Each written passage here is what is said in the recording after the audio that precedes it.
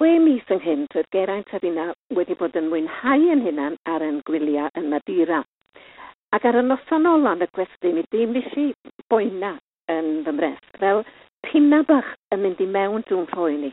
Wel, hynny fi, y diwrnod wedyn, ar ôl glanio yn y maes awyr ym Mryste, ro'n i'n teimlo yn anniddig ac yn ddim hefyd. Mi roedd o'n deimlad rhyfedd iawn.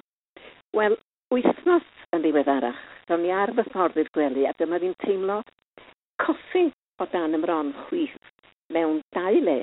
A teimlo hefyd fod na rhywbeth caled yno, tua'r 1 maint ac ewin bys bychan. Os dwi'n poeni am rhywbeth, dwi'n dieddol i gadw boi mi fy hun, felly nes i ddim sôn wrth Geraint tan y bore.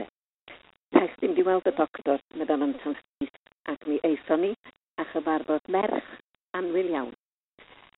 Ar ôl esbonio iddi hi, mod i'n meddwl bod gen i lwmpyn yn ymron, mi ddudodd hi y bydda hi'n cael golwg, ond i mi beidio poeni gan mod i'n edrych mor iach.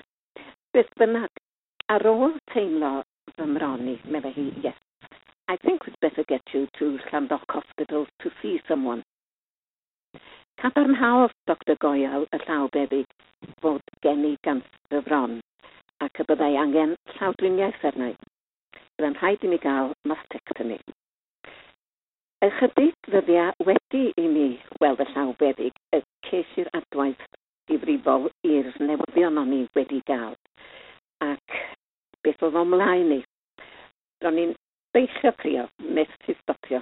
Deud y gwir, wyddwn i ddim fod i'n medru crio fel yna. Sut o'n i yn mynd i ddeud wrth y plant?